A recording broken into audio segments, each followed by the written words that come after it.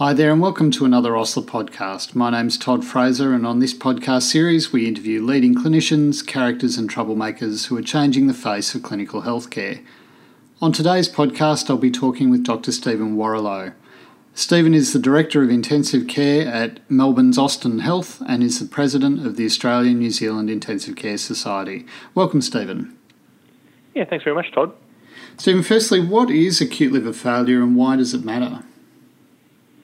So acute liver failure is a very specific and, dare I say it, rare syndrome. There's only about probably 70 or so presentations, that sort of ballpark anyway, across Australia and New Zealand each year.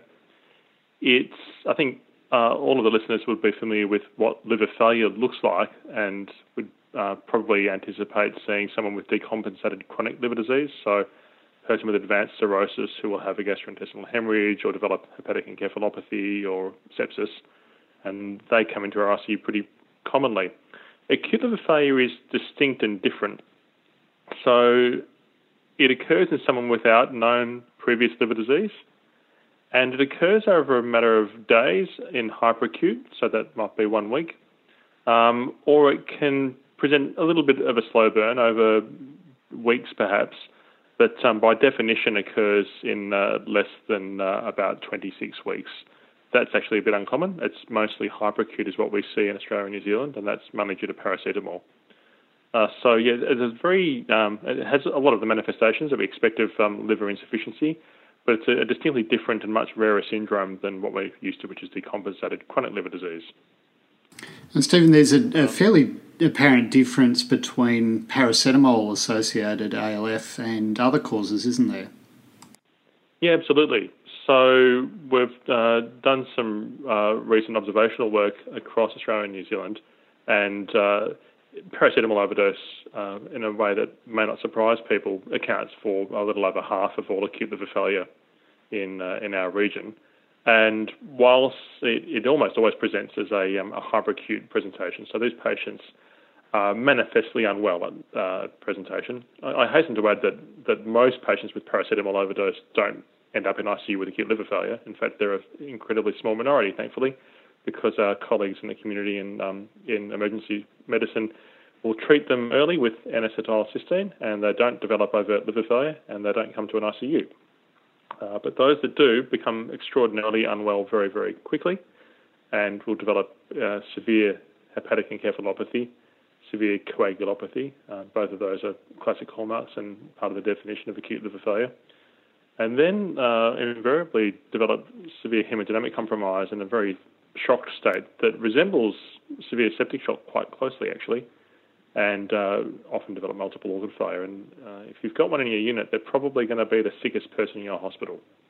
That said, if you can keep them alive long enough for hepatic regeneration to start spontaneously, which would appear to happen within a week, then they actually have a pretty good overall prognosis and will, dare I say it, usually survive without requiring an emergency liver transplantation, which is quite a contrast to a patient with acute liver failure from most other causes where they may not be so spectacularly unwell at initial presentation, but they tend to have a relentless deterioration and often have a very poor outcome and a high mortality without liver transplantation. The impetus for this interview was largely the journal article that you wrote in the recent episode of of Critical Care and Resuscitation around the nature of ALF in the Australasian context. What was the survey that you performed and what were the key findings from that review? Yeah, sure. So I might go back very, very briefly. We published another paper prior to the Critical Care and Resuscitation paper, which was in Internal Medicine Journal, where we used the ANZIC's core database and also a little bit of the Australian and New Zealand liver transplant registry, really just to get a broad outline of what is the deal with acute liver failure in our region. Basically, what we found from the ANZIC's core database is that we seem to be seeing increasing numbers of acute liver failure patients presenting in our region. It's rising year on year above that predicted by population growth alone. And again, consistent with what's been reported in the past and from overseas, it's a disease that disproportionately affects women. It tends to occur in patients that are younger than our usual ICU population, and they have quite a significantly higher mortality despite relative absence of comorbidities. So in essence, these are predominantly younger patients who are female who are previously well, which is, I guess, not surprising given part of the definition of acute liver failure. But they are certainly incredibly unwell at presentation. They tend to have an Apache 3 score, for example, of close to 80 compared to an average of just over 50 for the general ICU population. And their risk of death is about 30%, which again towers over the general ICU population. So these people are previously well, young, mostly female, and otherwise fit, and they are amongst the sickest patients that we manage in an ICU. And unfortunately, we're not seeing improvements in outcome over time either. Listeners may well be aware that Australasian intensive care practice has been one of relentless success, where we've seen mortality rates even allowing for changes in case mix and acuity improve remarkably over the last 15 to 20 years, and I know that Dave Pilcher and a number of others have published on that. We can't say that for acute liver failure, so we're seeing more of them, and yet we don't see the same improvements in outcomes. Now, what we then undertook to kind of get more granular detail was a really comprehensive evaluation of acute liver failure patients across all of the Australian and New Zealand liver transplant units. So we imposed on the generosity of our colleagues at each ICU that undertakes liver transplantation, and we asked them to collect retrospectively or prospectively, whatever worked for them at the time, patients who were admitted to their unit with acute liver failure meeting the Apache 3 criteria, and to get rather a lot of data. In fact, on each patient we collected up to nearly 500 data points. So this was pretty onerous, and I'd like to note my gratitude for those that undertook the pretty challenging task of trawling through medical records to get all of this data. Really, we wanted to know a great deal more about this patient group. We wanted to know who they are and where they've come from, literally, where they, from rural or outer metro areas versus inner city, and where do they present to? What were their comorbid conditions? What was their clinical state of presentation? What interventions were required to support them during the course of their ICU care? And what sort of management practices were administered? And ultimately, what were their outcomes? How many survived with spontaneous liver regeneration and didn't need transplantation? And how many of them required a transplant to survive, and how many succumbed? So it was rather a lot of work, and it's been rather satisfying to finally see it published. Essentially what we found was that these patients, again, tend to be younger, tend to be female, and are really extremely unwell when they present. So again, Apache 3 scores of close to 80 in all comers with acute liver failure, and really all of the markers of critical illness that you care to consider were often spectacularly elevated. So it was the median lactate was nearly 5, and in paracetamol overdose patients it was over 7. So those patients were pretty unwell at first presentation, and as you'd also expect, had marked abnormalities in hemostasis and hemodynamic parameters. So what do we know about those patients who are presenting in ALF in the Australasian context? So what we've determined is that pleasingly, it's obviously not pleasing that we get so much paracetamol poisoning, nearly half of which, by the way, is staggered, which perhaps suggests that they might be inadvertent, although that's somewhat speculative. But nonetheless, it does make me wonder whether there's some public health issues raised by that finding.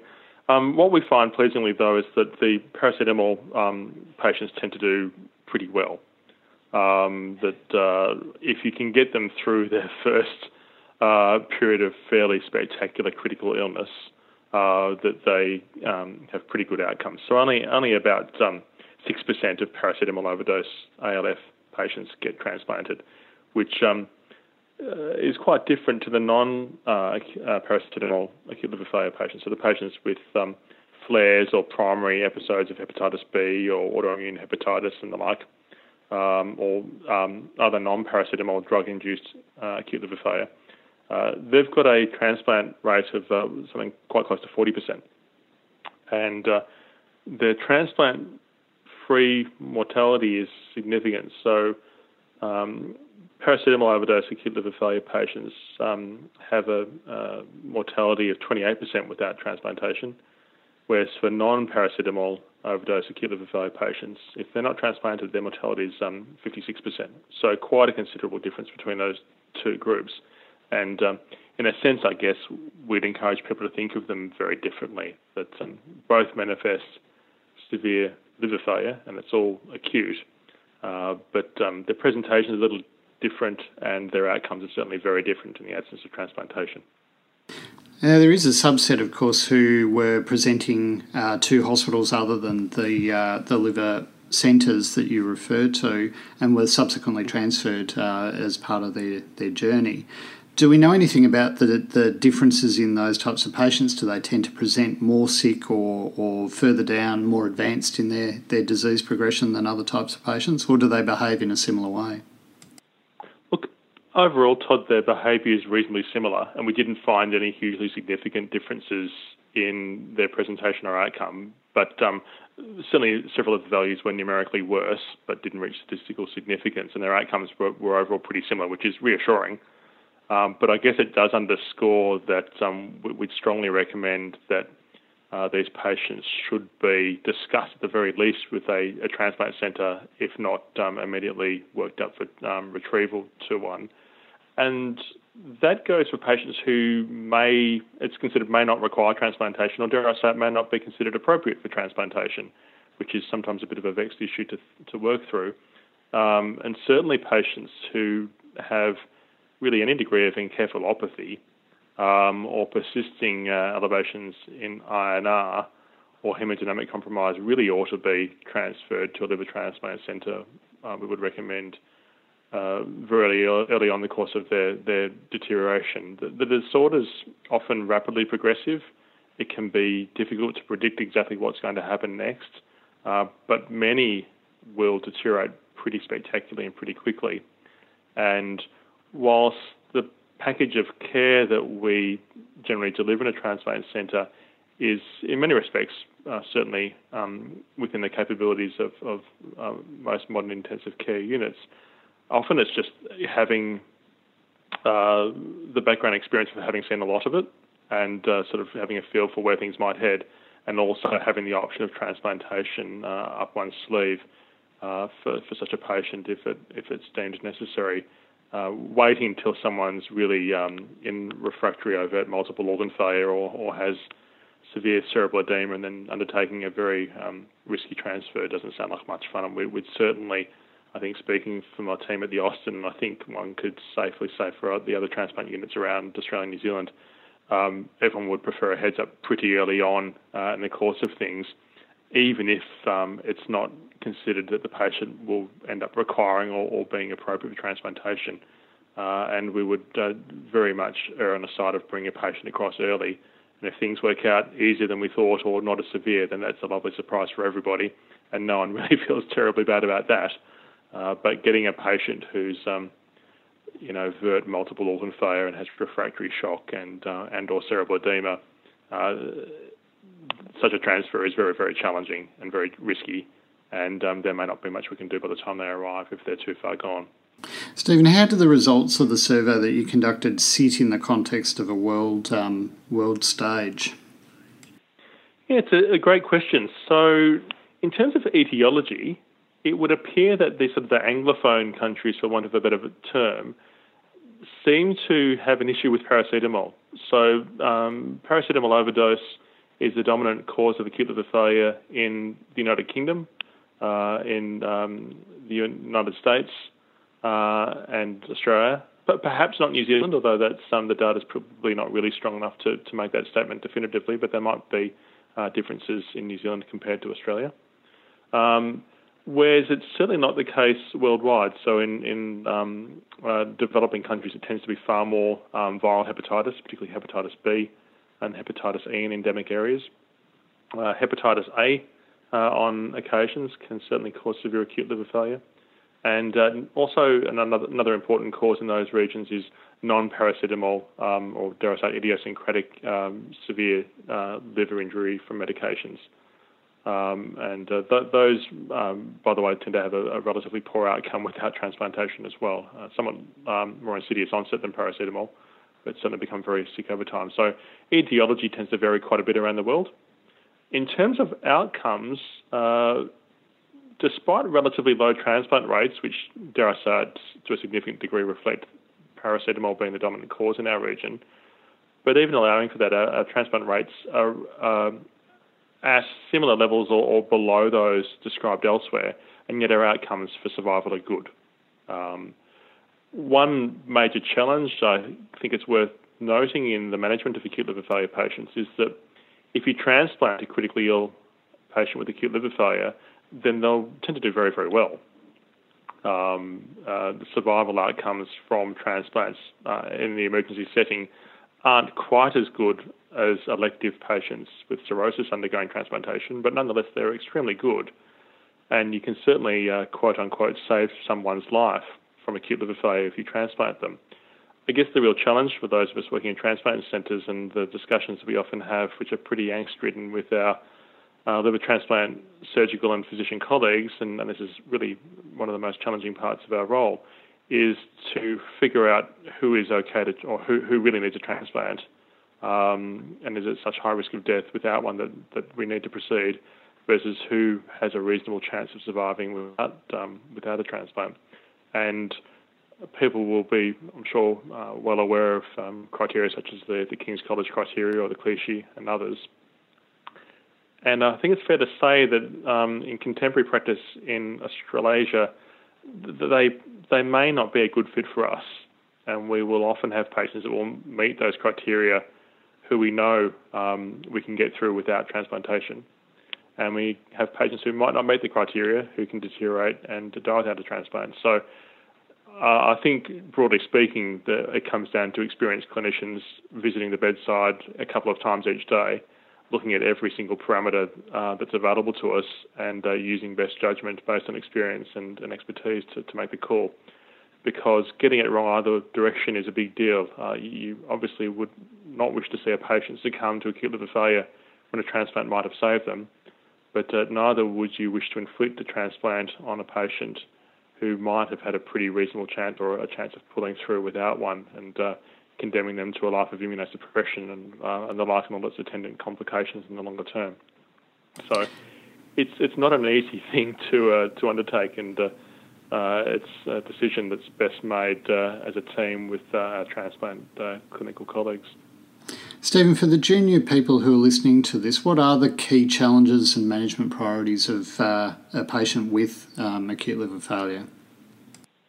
Yes, so of all the manifestations of their multiple organ failure, the first and foremost is the neurological complications. So these patients have encephalopathy by definition. And unlike decompensated cirrhotics with encephalopathy, acute liver failure patients with encephalopathy are at higher risk of cerebral edema.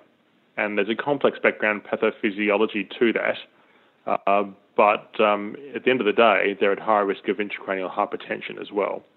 And once upon a time, that was possibly the dominant cause of death in these patients, and it was said that 80% of high-grade encephalopathy patients will develop cerebral edema, and 80% of them will die of it. Now, that's probably not the case these days, but it certainly conveys the serious nature of cerebral edema in these patients. And it's important to manage that pretty aggressively and not get into that sort of tailspin situation where you've got progressive cerebral edema, progressive neurological injury, and high risk of a neurological death. So it's important to note that no single intervention has been shown to change the outcome in and of itself. But there are reasonable reasons to believe that perhaps a suite of interventions may assist. And they centre around, basically, we would advocate starting renal replacement therapy very early. Not because, in a sense, we're waiting for the kidneys to fall over, although that is very common in these patients, but as a neuroprotective intervention. Hyperammonemia is essentially universal in acute liver failure, And it seems to be a driving element of all of the processes that contribute to cerebral edema and intracranial hypertension in these patients. And we've demonstrated through another paper that we've currently got under review that you can actually bring down the blood ammonia levels to, if not normal, very near normal levels within a short space of time using hemofiltration or hemodiafiltration. So certainly in our own unit, we try and ensure that we would initiate renal replacement therapy within a couple of hours of the patient arriving in the unit. If they're intubated and have high-grade encephalopathy, we would put a VASCAF in and hemofilter them pretty aggressively and target a near-normal ammonia. A few other things we tend to do is make sure that the temperature is very well controlled. In the past, people have advocated for hypothermia, and that probably works, but does risk the patient developing further immunosuppression and sepsis. So now we would advocate just parking them at about 35 degrees, so very, very mild hypothermia, I suppose. That's normally easy to do if you're on a hemofilter. It's pretty easy to cool people down, so that works well. We also administer hypertonic saline, and we target serum sodium of around 150 or thereabouts, just through a continuous infusion of 20% saline via the central line. And that's really a preemptive osmotherapy to try and ensure that there's no potential for hypotonicity and that we're keeping that brain as dehydrated as possible. And that's also important when you're undertaking hemofiltration, of course. So that's another part. And we also ensure that the patients are ventilated to a low normal CO2. Basically, we would aim for whatever the patient was doing before they were intubated, or between 30 and 35 millimetres of mercury of arterial CO2. So, I mean, a lot of that's essentially, and obviously not rocket science, it's just sort of attention to detail and getting those elements in play. Another key and often very distracting concern for people is the derangement of hemostatic parameters. So these patients will have an INR that can really make you sit up and take notice, and certainly prolonged INR is a defining characteristic of acute liver failure. It's worth reminding people that the INR was not developed or validated for measuring hemostatic derangement in liver failure. It was developed for monitoring warfarin therapy, basically. Nonetheless, it's a good measure of hepatic insufficiency. Interestingly, it's not great at predicting bleeding risk. And in fact, serious thrombocytopenia and hypofibrinogenemia would appear to be more important predictors of potential for bleeding. Now, it's all very well for me to say that, but when I turn to my trainees and say, can you please insert the VASCAF, and the INR's 7, they quite understandably look somewhat horrified. But there's increasing evidence that it's not necessary nor desirable to preemptively treat that number specifically. I would certainly acknowledge that if a patient's actively bleeding, then one should absolutely treat that. But an isolated INR of, say, 5 or 7 may not require intervention, even if one is putting in a vascular access device. Would certainly recommend, though, avoiding marked thrombocytopenia or hypofibrinogenemia and supplementing as required for that. But yeah, coagulopathy certainly occupies a lot of people's attention, but bleeding would appear to be relatively uncommon. As would thrombosis. People are sometimes concerned that these patients may indeed represent a prothrombotic risk, despite hemostatic parameters suggesting otherwise. We've got some work under review currently that suggests that that's probably not a major concern either, although in the literature there have been expressions of anxiety about that. So certainly coagulopathy is another major challenge and clinical concern in this population. Stephen, why do patients with acute liver failure die? What are the predominant reasons for their demise? Yeah, so if you'd asked me this question a number of years ago, I would have said refractory intracranial hypertension from severe cerebral edema complicating the hepatic encephalopathy. But increasingly that's probably less the case. And I'd love to tell you I know why that's happened. I think it's probably from general improvements in care and the earlier initiation of renal replacement therapy and attention to temperature and hypertonic saline and other sorts of interventions that I've already described. So that used to be a big deal, and now it's still very important, and a patient can still die of it, but we don't normally see that these days. What they tend to succumb to is refractory multiple organ failure due to failure of spontaneous hepatic regeneration, plus or minus a good dose of sepsis. And it's not so often, as is very much the case across critical illness, that we necessarily find a pathogen. So you don't always prove these patients are bacteremic. But certainly there's good evidence that acute liver failure causes significant immune deficiency, and they're very vulnerable to particularly gram-negative sepsis and probably fungal as well. And we do still see on too many occasions circumstances where a patient will succumb at, say, between 7 to 14 days, when sometimes their cerebral edema may well be to some degree well controlled or even resolving, and yet they relentlessly deteriorate with refractory multiple organ failure, increasing requirements for circulatory support. Typically then noradrenaline goes up a lot, and then the lactate starts to go back up again, having been normalised, and they just never come out of the hole of multiple organ failure and deteriorate further. It's a difficult situation then, because are they too sick for transplantation? Well, that's a tough call to make, and it's not a boat you want to miss. So, yeah, that's I think the dominant cause of death for these patients these days, and it's fair to say we've still got a long way to go in better understanding that element of things and how we can improve practice in that regard. Stephen Warrilow, thanks very much for joining us on the podcast and sharing some insights from your survey with us today. It's been my pleasure, Todd. Thanks so much for the opportunity. Thanks for joining us on the podcast today. For more great interviews just like this one, visit our website at osler.force.com.